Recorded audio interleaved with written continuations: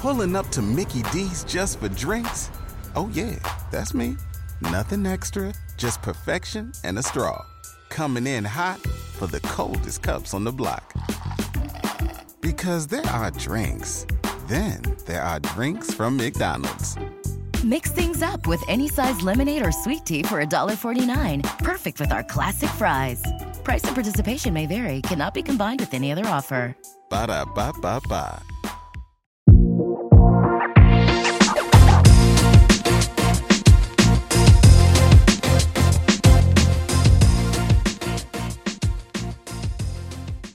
It's that time of year again. There's a nip in the air, the holidays are in full swing, and you are halfway through another academic year.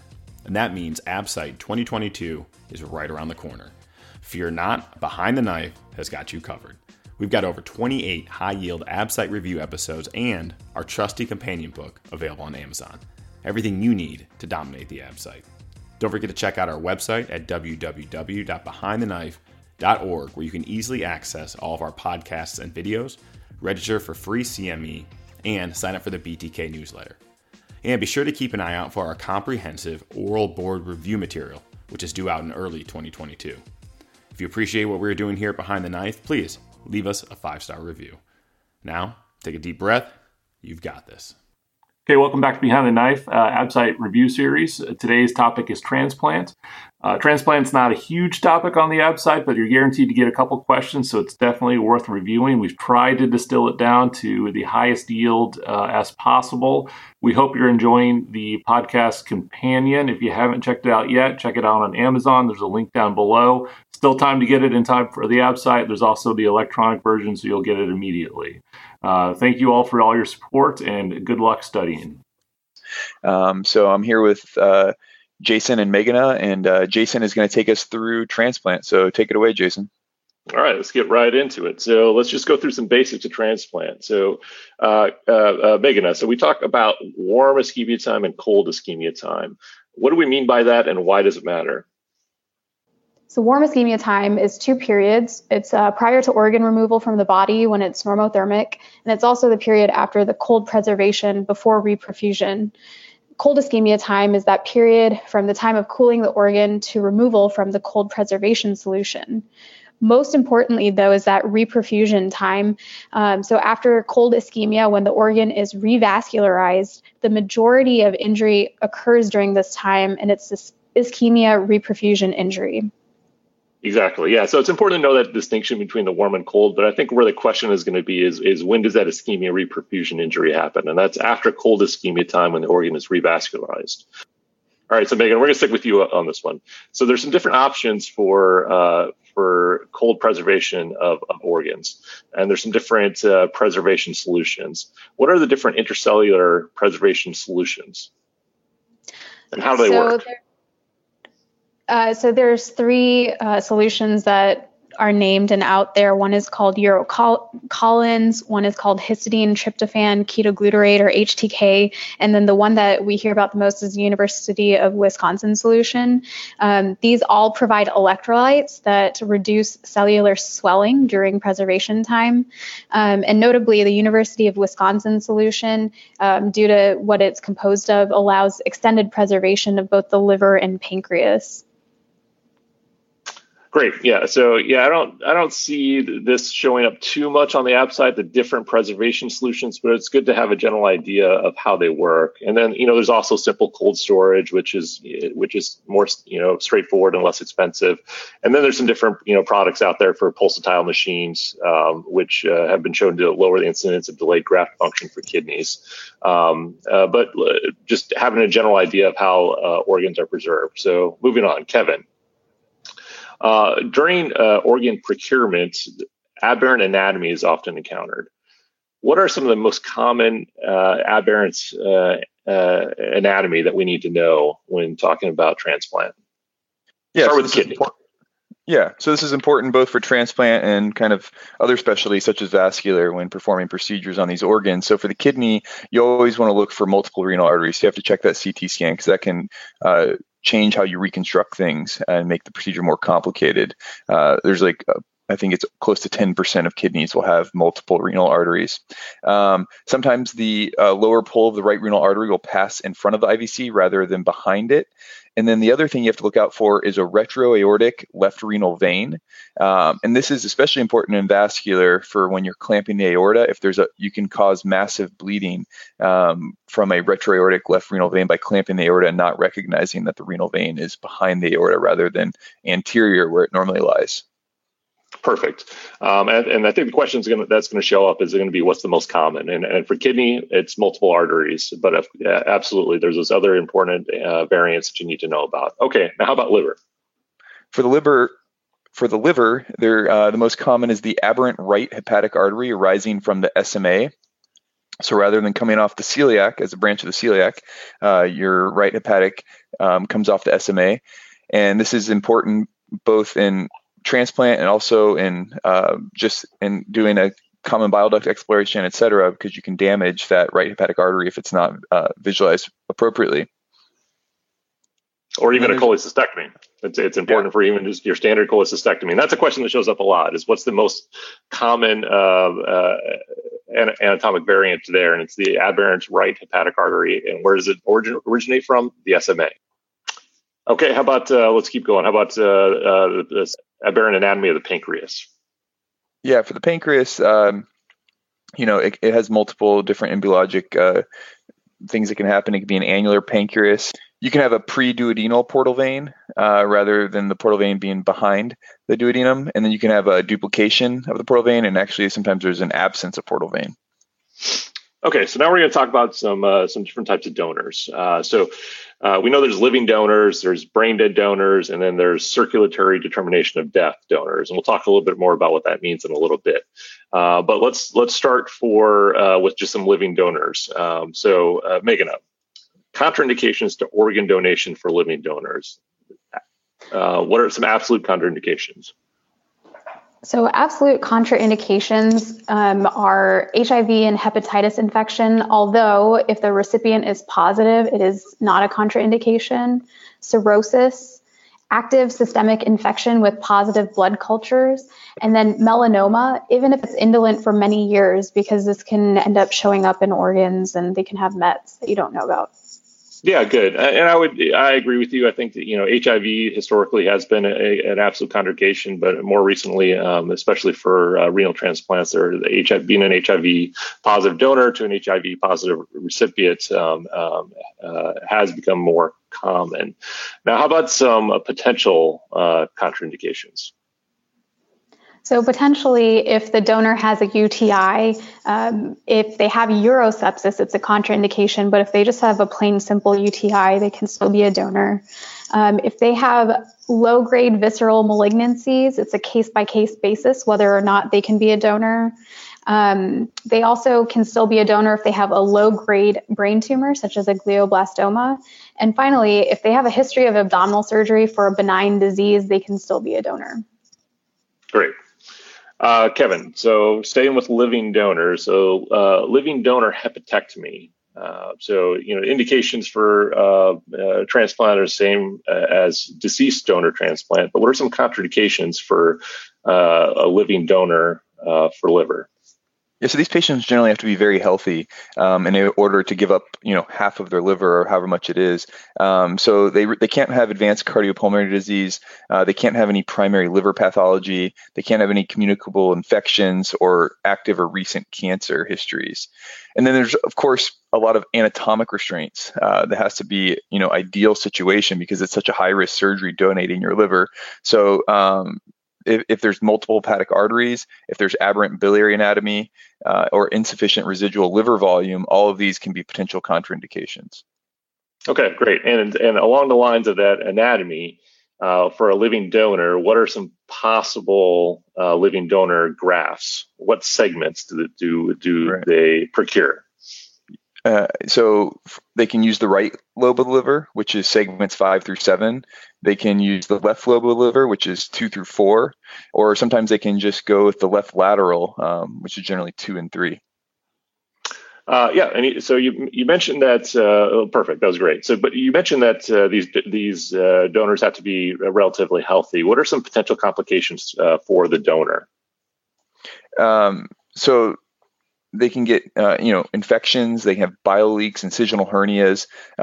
If they have a small residual liver volume, it can lead to liver failure, which is one of the most dreaded, obviously. And then there's any kind of vascular complications, whether it's thrombus in the IVC.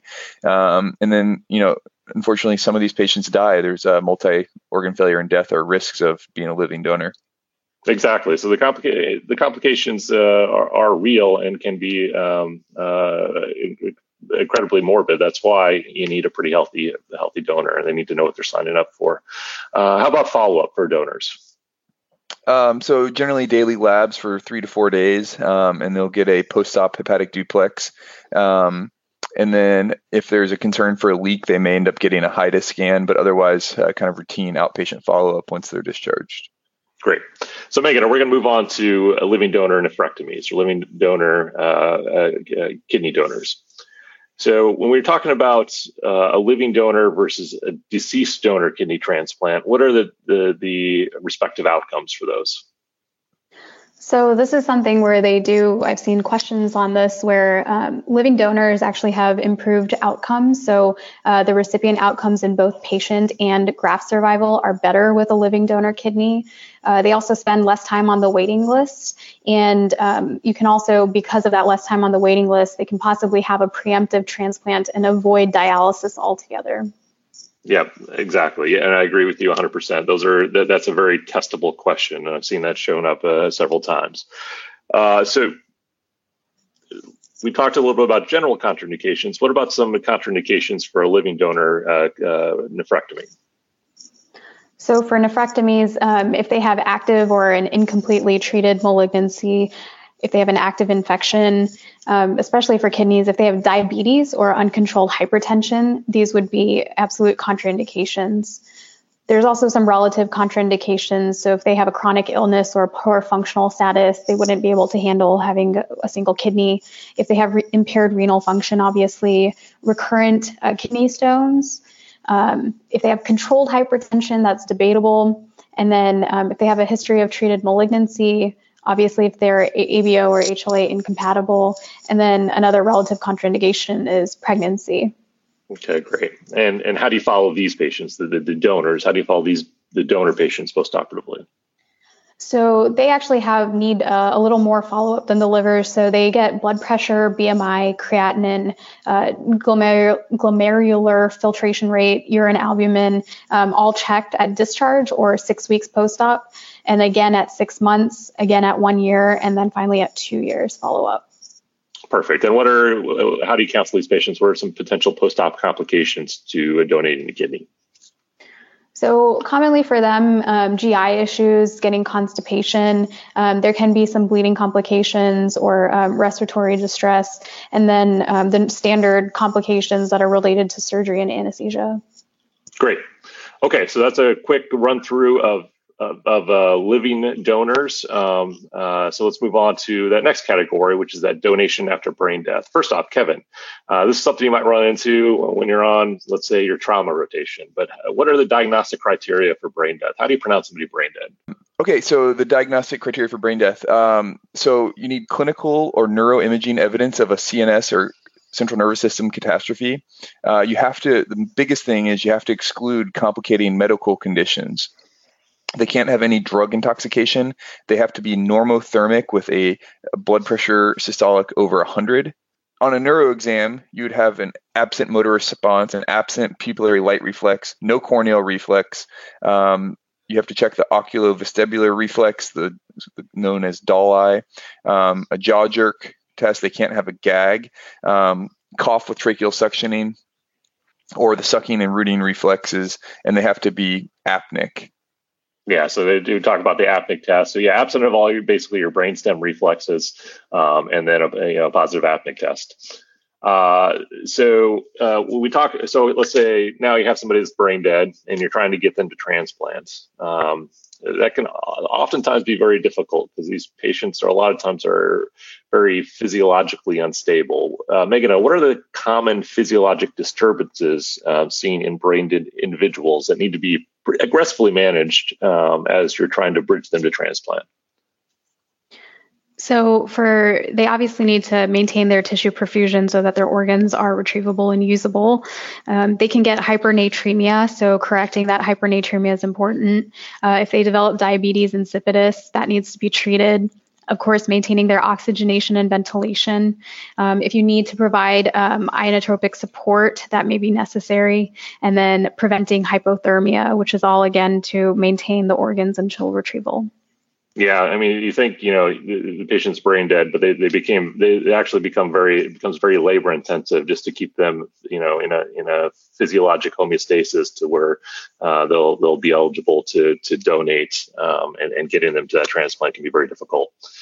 Okay, so we talked about our living donor. We talked about our donation after brain death. Now we're going to move on to that third category called the donation after circulatory determination of death. So, Kevin, what are the criteria for donation after circulatory determination of death? Yes, this is a little more complicated. These are patients that have no hope of viable recovery, many times a massive stroke, cardiac arrest, multiple trauma, and the decision is made to withdraw life support. And so they're expected to expire within 60 minutes of withdrawing this life support. So the organ procurement can start 2 minutes after the patient is dead. But if the patient doesn't expire after the removal of that support within 60 minutes, they are no longer an organ donor. Okay. Well, how about outcomes? What do you know about outcomes after donation after donation after brain death versus the donation after circulatory determination of death? Yeah, interestingly, for kidneys, donors after circulatory death have equivalent outcomes to brain death donors. But for livers, they've shown that donors after circulatory death have a higher incidence of biliary complications. Great. Okay, Megan, so now we're ready to go forward with transplants. So what's important in the workup of the donor and the recipient for a transplant? So they get an extensive workup in order to make sure that they match and to prevent rejection. So the first thing is performing the cross match, which is looking for preformed antibodies against the new organ. This is done by mixing the serum of the recipient with donor lymphocytes. If that's positive, they are at risk for hyperacute rejection, which we'll talk about later. And then if their cross match is okay, I guess, Jason, throw it back to you. How would you test for HLA mismatch? Okay, so for HLA mismatch, you need a panel of reactive antibody formed against recipient's antibodies for HLA, and you get what the PRA. So if the PRA is greater than 50%, that's a contraindication to transplant. So PRA greater than 50% contraindication to transplant. Things that can increase this are transfusions, pregnancy, previous transplants, autoimmune diseases, and currently plasmapheresis is being investigated as a way to treat sensitized individuals prior to transplant. And I think this topic that we're discussing right here is a guaranteed question. And specifically, I've seen on question banks and the test, how do you perform a cross match? And so it's really important to know that you mix the serum of the recipient with the donor lymphocytes. And I think that's a very common question. Yeah, it shows up pretty often, as well as the different types of rejection. Those are very testable things. So be sure you have those down. Those are easy points to miss. Okay, let's move on to liver transplantation. So when we talk about liver transplantation, we spend a lot of time talking about MELD score. So, Kevin, what are the components of a MELD score, and what's the minimum score you need to be considered for liver transplantation? So its components is INR, bilirubin, and creatinine. 15 is the minimum score. And then you refer to a hepatologist to get them kind of on the transplant list once they hit a MELD of around 10. Right. So 15 is the very important number that qualifies you for transplant. That's been shown at that number. Your survival is better with transplant.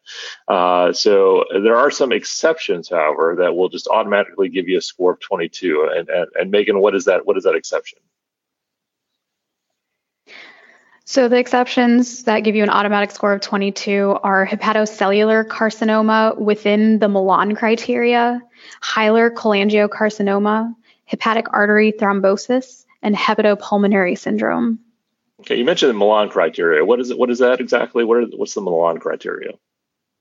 So that's where people with hepatocellular carcinoma, if they have one lesion between 2 to 5 centimeters, 2 to 3 lesions that are less than 3 centimeters, or no vascular invasion, they meet the criteria to get a hepatic transplant, and so they get their score of 22.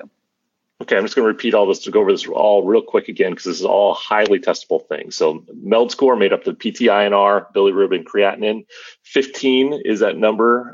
That's the cutoff for transplantation, although there are some exceptions. So hepatocellular carcinoma with Milan criteria, hilar cholangiocarcinoma, hepatic artery thrombosis, and hepatopulmonary syndrome, with the Milan criteria being one lesion between 2 and 5, 2 to 3 lesions less than 3, and no vascular invasion. Perfect. Contraindications to liver transplantation, Kevin. So, this is a big surgery they're going to undergo, so they have to be somewhat stable. So if they have insufficient cardiopulmonary stability, if they're have active sepsis, if they have an uncontrolled extrahepatic malignancy, if they're still abusing substances such as alcohol, if they have a lack of social support, or a recent intracranial hemorrhage. What about hepatitis? So hepatitis is not a contraindication. Generally, Hep C is known to reinfect the new liver allograft, but with new medications that can be controlled. And then Hep B, you can give the hepatitis B immunoglobulin and lamivudine to prevent reinfection. Okay. So let's talk about complications after liver transplantation. So what are some complications that require going back to the operating room? So going back to the operating room, if it's a primary non-function, and the risk for this is a patient that has a kind of fatty liver, or macrosteatosis is a risk factor for this. Yeah, that's I've seen that question, just to stop you real quick. I've seen that question happen a lot. So what is a predictor or risk factor for primary non-function? And the answer is macrosteatosis. That shows up pretty commonly. Sorry to interrupt, but go ahead. Other complications requiring take back to the operating room after liver transplant. So the post-op hemorrhage is a obvious complication. Hepatic artery stenosis can generally be treated with a stent, but can potentially need a revision of the anastomosis. And then one of the most dreaded complications is the hepatic artery thrombosis. And what do you do for that? So if it's early hepatic artery thrombosis, you can, fix it if it's identified early, but many times these patients need to be emergently retransplanted. Okay. And what about if it's late? If it's late, generally they'll kind of show up with biliary strictures and abscesses due to the lack of blood flow. And so then you can potentially attempt endovascular management of this versus potential retransplant. And that's one where I've seen multiple questions about a patient presenting after hepatic transplant with an abscess, and they want you to draw that connection between hepatic artery thrombosis and abscess formation. Absolutely. Okay, there's a few more other complications out there, Kevin. Yeah, so you can have a portal vein stenosis or thrombosis. This will generally present early. If it does present early, it'll present with abdominal pain. Late, these patients may have upper GI bleed. Ascites is another effect of this portal vein thrombosis. The treatment for this, if it's early, you should do a thrombectomy and revise the anastomosis. Okay. And then, so you can have IVC stenosis or thrombosis from reimplanting the liver on that, and that can lead to edema, ascites, renal insufficiency. The treatment for this generally is, if it's far enough out from surgery, potentially thrombolytics, anticoagulation, and potentially an IVC stent. And then you can have early allograft dysfunction in these liver transplants. Okay. Yeah, so those are all the complications that may require a return to the operating room. And then there's still some more complications that can generally be managed non-operatively. Kevin, we're going to stick with you. What are we talking about with those? So the bile leak is the most common complication, and generally this can be managed with placing a percutaneous drain and stent open with an ERCP. Okay. And then cholangitis is a kind of subsequent complication, and these you can treat with antibiotics. Yeah, and as Megan has said, the way these typically show up in a board or a testing scenario is they'll give you the complication, or they'll give you how the patient is presenting, and they'll ask you what the underlying complication is. With most, generally, what they're going for is that either that hepatic artery thrombosis, the early versus late, as Megan said, the patient shows up with abscesses. They're asking you what's going on. Another common one is that bile leak or stricture. So a lot of these questions just have to do with, they give you a patient that's post-transplant and they're having a problem and they're asking you what the underlying physiology is. Okay, so let's move on out of liver transplant and we'll move on to renal transplant. So Megan, with renal transplants, how are these technically, how are they done? So these are most commonly done through a retroperitoneal approach where you attach the donor kidney to the iliac vessels of the recipient. Yeah, so you're putting them in the pelvis, you're reattaching them to the iliac vessels. How about some technical nuances, some technical complications that can occur? What are the most common? So kind of thinking parallel to the liver, you can get renal artery and vein thromboses. So these you would want to diagnose by an ultrasound immediately when you have suspicion. And sometimes you may see proteinuria, which would be an indication of a renal vein thrombosis. And then you want to treat this with a PTA and stent. You can also get ureteral stenosis and leak from that anastomosis. And urine leak is actually the most common complication after kidney transplant. And the treatment for this is a percutaneous drain and ureteral stenting. And then there's one other complication, which is a lymphoceal, which usually presents as external compression of the ureter.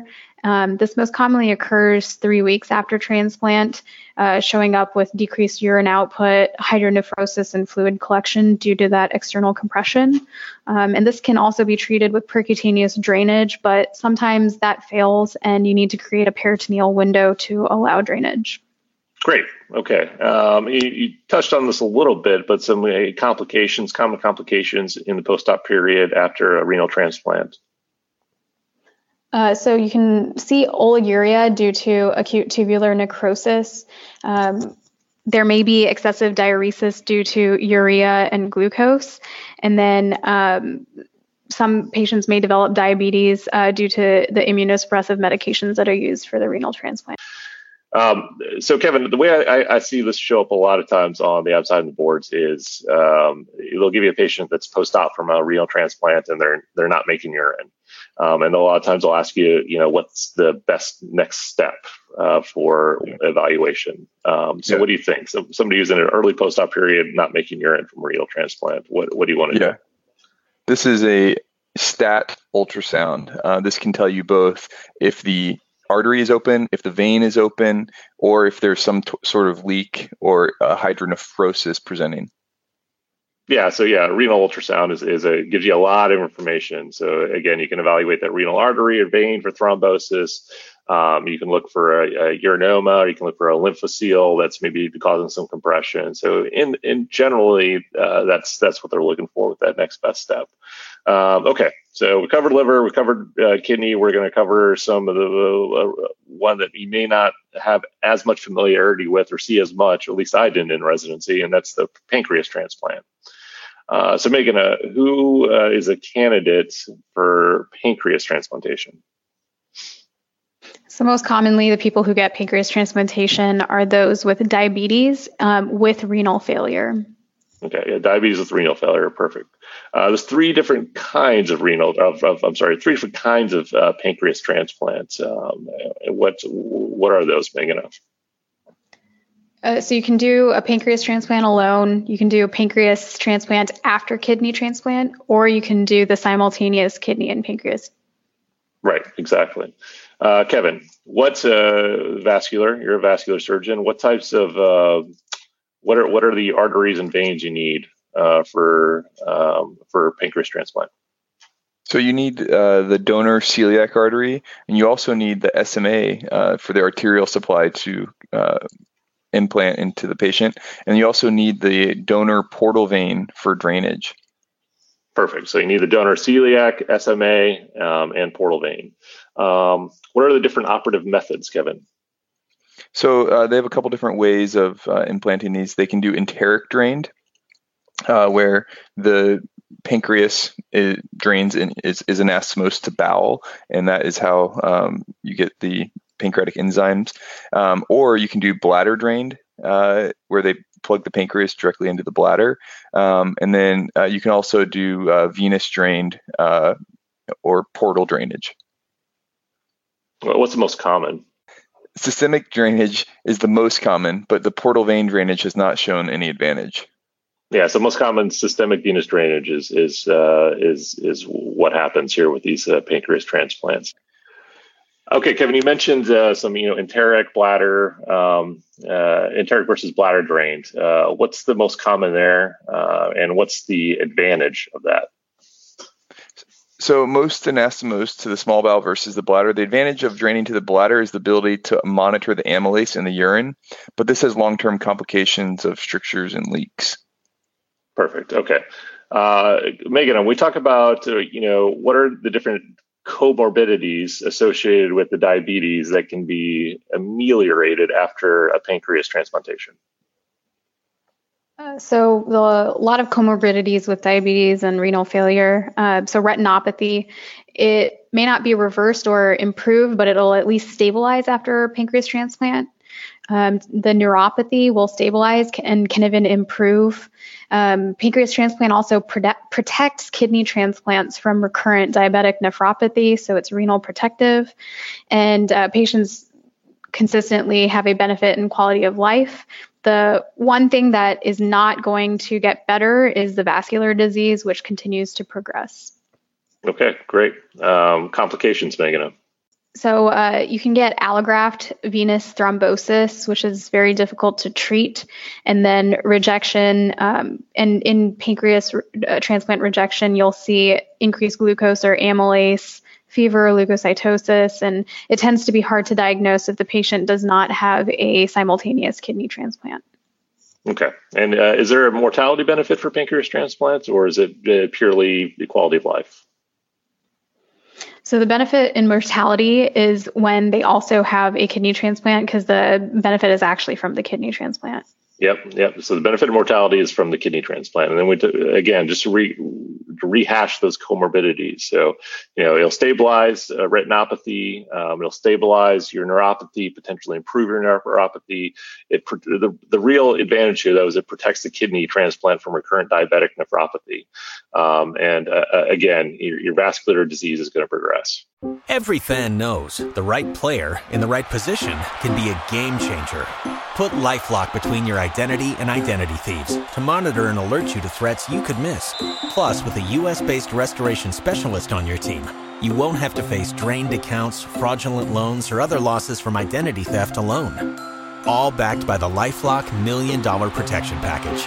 Change the game on identity theft. Save up to 25% your first year at LifeLock.com/aware. Okay, so we covered liver, we covered kidney, we've covered pancreas. Now let's go on to talk about immunosuppression. And of all of transplant, this is probably the most highly tested, most and highest yield. So, Megan,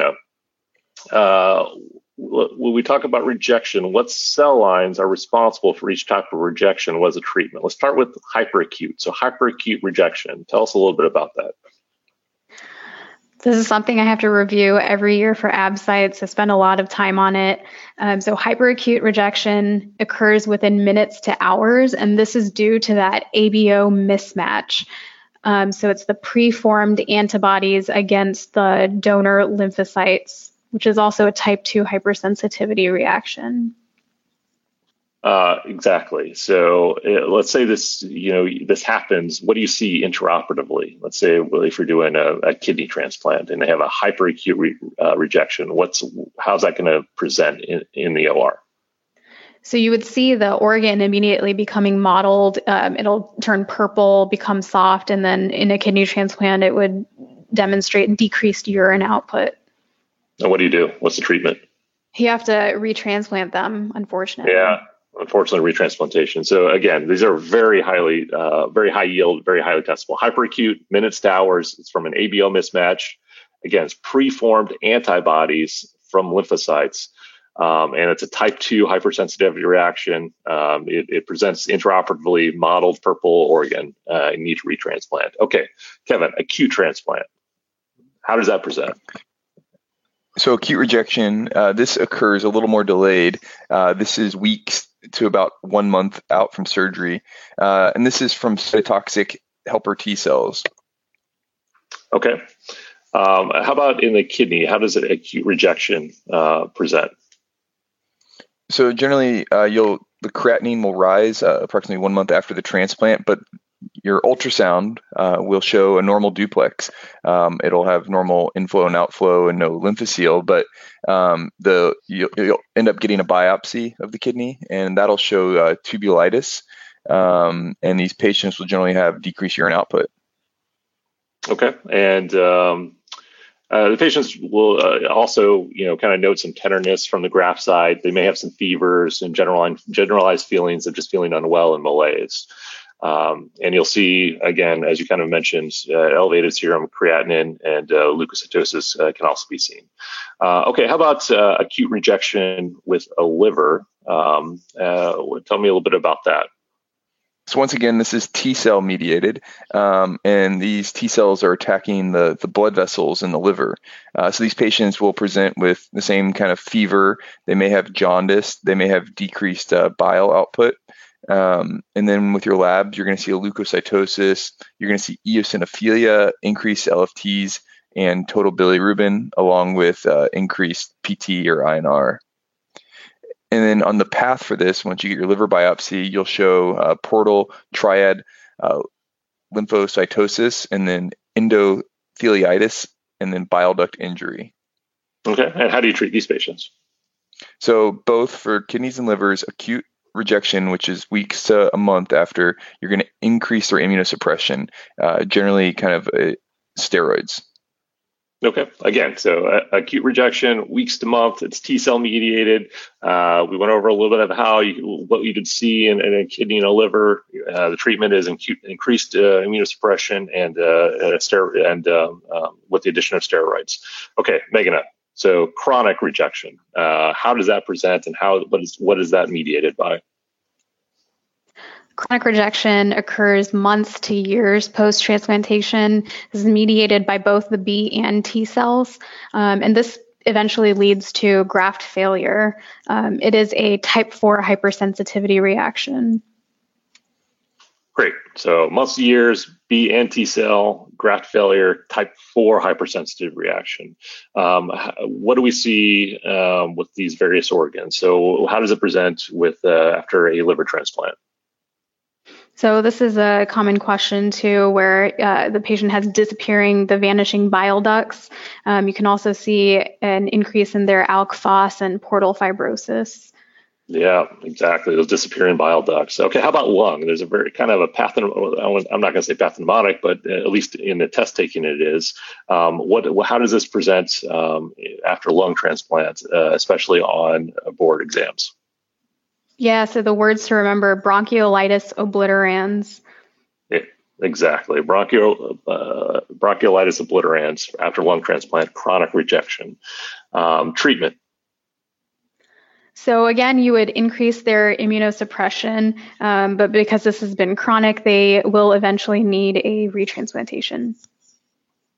Okay, and then there's something called chronic allograft vasculopathy. Kevin, again, this is a vascular thing, so I'll go back to you. Tell us about that. So this will be chronic rejection of the blood vessels resulting in fibrosis. Most commonly, it is seen in cardiac transplant patients, and the treatment for this is steroids and eventually retransplant. So let's talk about our natural killer cells. So how do these work? They identify cells by expression of what? So natural killer cells, they use the major histocompatibility complexes. So MHC class 1, it's present on all of the nucleated cells, and the binding of the CD8 T cell receptors to MHC class 1 triggers the APC to undergo death via cell apoptosis. So this is why natural killer cells are associated with cell death. Perfect. So CD8 T cells receptor to the MHC class 1 and death via apoptosis. I've seen that actually, is what is the mechanism of death after this interaction? It's apoptosis. So natural killer cells are actually inhibited by MHC class 1. So if a cell does not express that, it'll be destroyed by the natural killer cells. So this is your innate immunity. So Kevin, we're talking about MHC class 1. What are the three MHC class 1 expressions? So you have HLA-A, HLA-B, and HLA-C. What's an easy way of remembering that? So one letter for MHC class 1 versus two letters for class 2.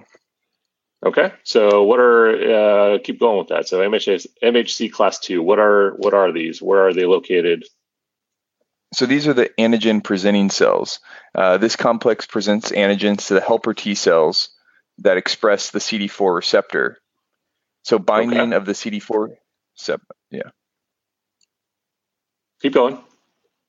So binding of the CD4 receptor to the MHC2 complexes primes the naive helper T cells and polarizes the cell to become either a memory T cell or an effector T cell. Great. And another way I kind of remember that interaction is it should, when you multiply those numbers, it should add up to 8. So MHC class 2 with CD4, 2 times 4 is 8. MHC class 1 with CD8, 1 times 8 equals 8. Maybe that helps you, maybe that doesn't, but it helps me. So antigen presenting cells, what do they do and where do they come from? So these bring phagocytized material to the thymus and lymphocytes to assist in cell-mediated immunity. Okay, so we talked about MHC class 1 being HLA A, B, and C. What is MHC class 2? What are those HLAs? So it's HLA DP, DQ, and DR. Okay, so the question may say something like, which of these MHC class 2 molecule, and you'll see the two-letter HLA, and these are the most important for matching a donor and a recipient. Okay, moving on into immunosuppressive drugs. Again, another very high yield and topic that everybody always has to review prior to the ABSITE. So what are the three classes of drugs to prevent rejection, Meghana? The three classes are the induction agents, the anti-proliferatives, and then the calcineurin inhibitors. Okay, so tell us a little bit first off about that as induction medications. When are they used, and what are the more common induction medications? So the induction agents are used immediately post-operatively to prime the patient. In some of the induction regimens, they actually also deplete T cells, and the medications for that are monoclonal antibodies that bind to the IL-2 receptor of the T cells to impair their proliferation. So that is, and pardon my pronunciation, daclizumab and basiliximab. So those are the T cell depleting induction agents. And then in addition, patients are typically given steroids for induction. And remember that steroids inhibit IL-1, IL-6, and macrophages. Steroids are also used throughout transplantation, both induction, maintenance, and for rejection, as we described. And then the other one used is anti-thymocyte globulin. You may have heard this as thymoglobulin, which is a rabbit polyclonal antibody against the T cell antigens, or the ATGAM or ATGAM, which is an equine polyclonal antibody. And these are against T cell CD2, CD3, and CD4. So thymoglobulin is used as an induction agent, and it can also be used for acute rejection. Excellent. So yeah, those are your induction agents. So you have your monoclonal antibodies, which you pronounce beautifully. I'm not going to even try to repeat those. I have trouble with those. Your steroids, and then your anti-thymocyte globulins. Again, we're talking under class of induction agents. Kevin, so the next class is anti-proliferative. What are our anti-proliferative drugs? How do they work? What are the side effects? Go. So mycophenolate and azathioprine are the main anti-proliferative medications. So for mycophenolate, also known as MMF or Cellcept, it inhibits de novo purine synthesis, which inhibits growth of T cells. There can be many side effects of this. The main one with mycophenolate is GI intolerance, and then you can have myelosuppression, and then you can also have CMV infections. But this is a good maintenance therapy. And for azathioprine, the mechanism is also, it's a purine antagonist, and that's how it works. Yeah, so anti-proliferative inhibit, the Cellcept or the mycophenolate inhibits de novo purine synthesis, and then azathioprine is a purine antagonist. As Kevin mentioned, side effect most common is GI intolerance. Okay, Meghana, moving back to that third class, those calcineurin inhibitors. What are our different calcineurin inhibitors, and how do they work? I feel like I see these questions most commonly for the immunosuppressives. So there's cyclosporin, tacrolimus, and sirolimus. Cyclosporin binds to the cyclophilin protein that then goes and inhibits calcineurin, which causes a decrease in IL-2 and IL-4. This is also used as a maintenance immunosuppressive. But the big thing is the adverse reactions. It causes nephrotoxicity, hepatotoxicity. You get tremors, seizures, and you can even get hemolytic uremic syndrome. And then importantly, this is metabolized in the hepatic system and excreted in the bile. Yeah, so Kevin, cyclosporin, hepatic metabolism, biliary excretion, how does this show up on the test? So generally, this would be a kidney transplant patient who presents an acute renal failure after getting a common bile duct exploration with a T-tube. And so their cyclosporin is being drained through the T-tube into their bag, their T-tube bag, and so they're not getting their immunosuppression. Exactly, and that's exactly how this shows up. It's a classic question, and they'll give you somebody who had a kidney transplant previously, and now they've had a T-tube placed. They won't even tell you what immunosuppressant they're on. They'll either ask you what's going on, or they'll ask you what medication were they on. And so it's cyclosporin. It's because of that hepatic metabolism and the biliary excretion. Okay, sorry, Megan, I interrupted you. So that's cyclosporin, a calcineurin inhibitor. You mentioned a couple other ones in there. How do they work? So tacrolimus, or FK506 or Prograf, this binds the FK binding protein, which then again goes to inhibit the calcineurin protein, and again inhibits IL-2, IL-4, and interferon gamma. The side effects of this drug is nephrotoxicity, GI symptoms. You can get mood changes or diabetes. And then sirolimus, or rapamycin, it binds the FK binding protein, which then goes and inhibits mTOR, which blocks IL-2. Importantly with this, it's not nephrotoxic as versus cyclosporin and tacrolimus, but the side effect of this drug is interstitial lung disease. Perfect. Okay. So those are your calcineurin inhibitors.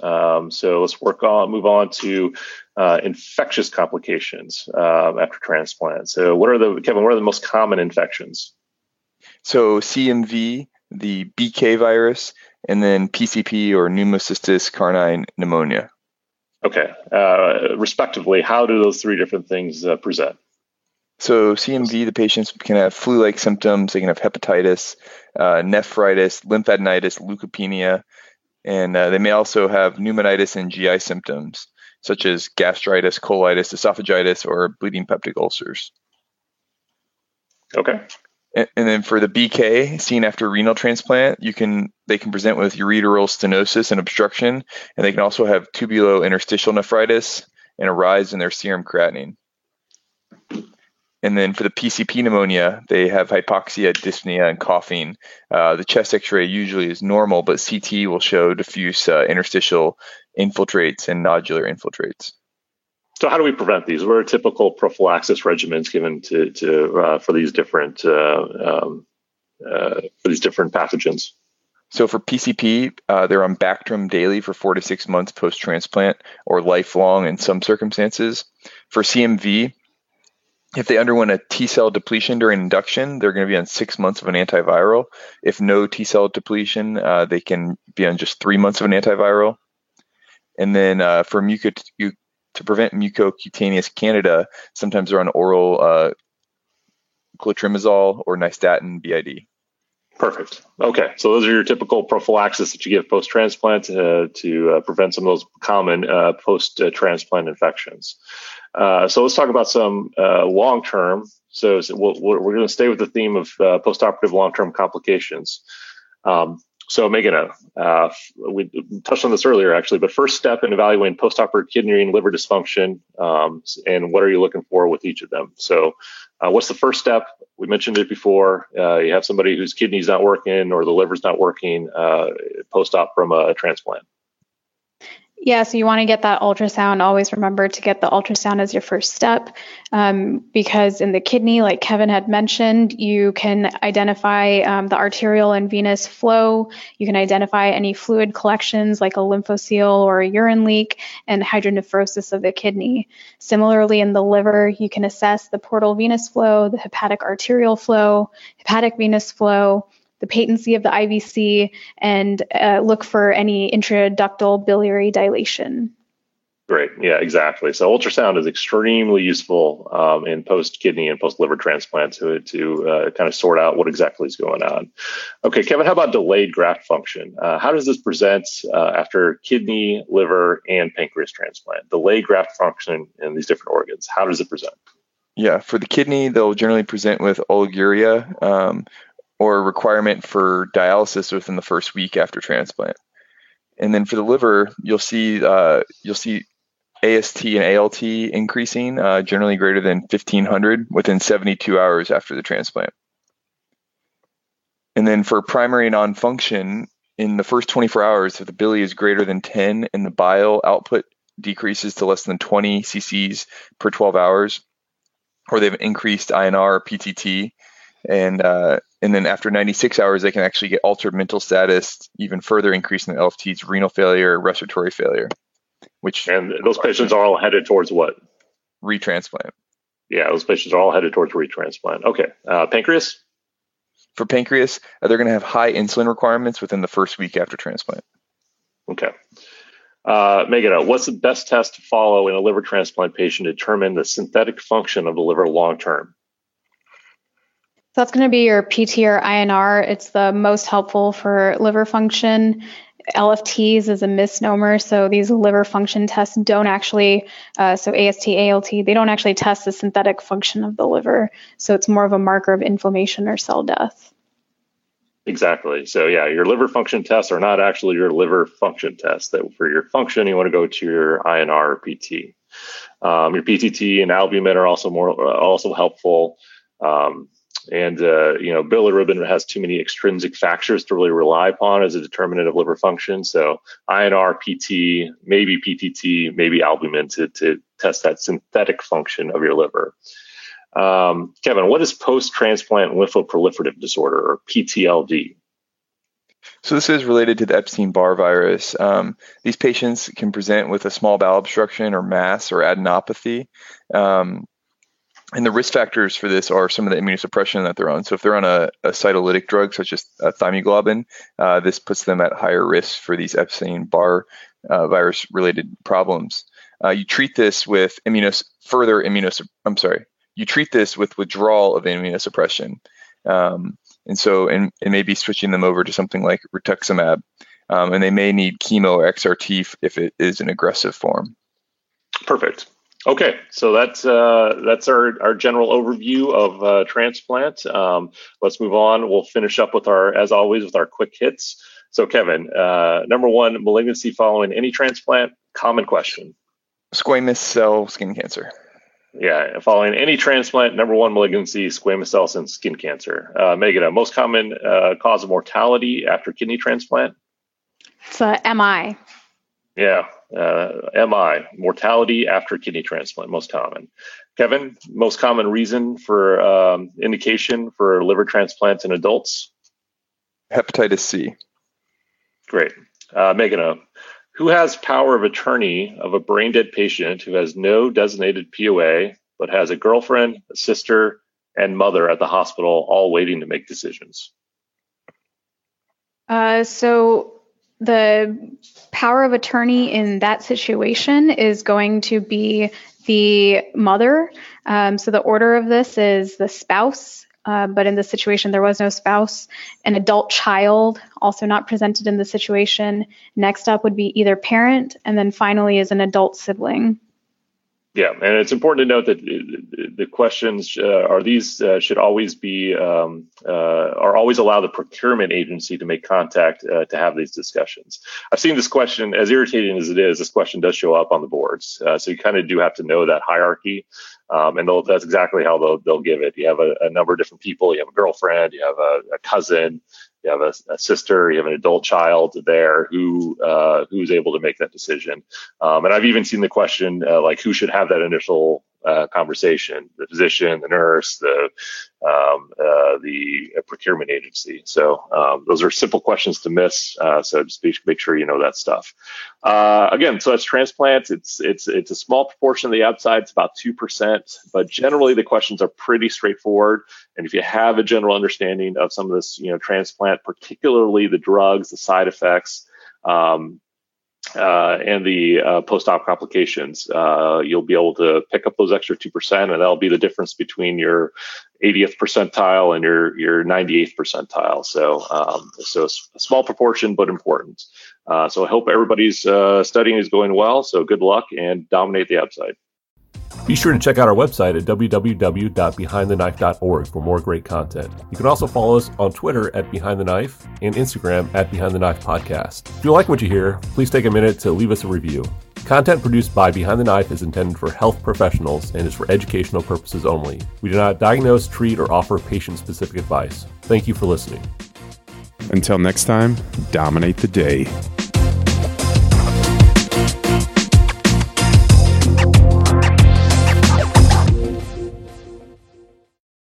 For the ones who work hard to ensure their crew can always go the extra mile, and the ones who get in early so everyone can go home on time, there's Grainger, offering professional-grade supplies backed by product experts so you can quickly and easily find what you need.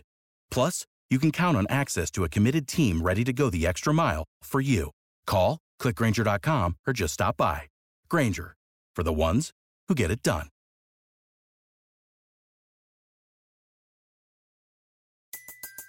Everybody in your crew identifies as either Big Mac Burger, McNuggets, or McCrispy Sandwich. But you're the Filet-O-Fish Sandwich all day. That crispy fish, that savory tartar sauce, that melty cheese, that pillowy bun. Yeah, you get it. Every time. And if you love the Filet-O-Fish, right now you can catch two of the classics you love for just $6. Limited time only. Price and participation may vary. Cannot be combined with any other offer. Single item at regular price. Ba-da-ba-ba-ba. Every fan knows the right player in the right position can be a game changer. Put LifeLock between your identity and identity thieves to monitor and alert you to threats you could miss. Plus, with a U.S.-based restoration specialist on your team, you won't have to face drained accounts, fraudulent loans, or other losses from identity theft alone. All backed by the LifeLock $1 Million Protection Package. Change the game on identity theft. Save up to 25% your first year at LifeLock.com/aware. With LinkedIn Jobs, we tap into a network of more than 1 billion professionals to help you find quality professionals quickly and easily for any role you need. Marketing wizards? Found them. Software engineers? Found. That project manager I could never seem to hire? And found. LinkedIn Jobs quickly matches your roles with candidates with the right skills and experience. In fact, 86% of small businesses get a qualified candidate within 24 hours. Post your first job for free and get started at linkedin.com/spoken. That's linkedin.com/spoken. Terms and conditions apply.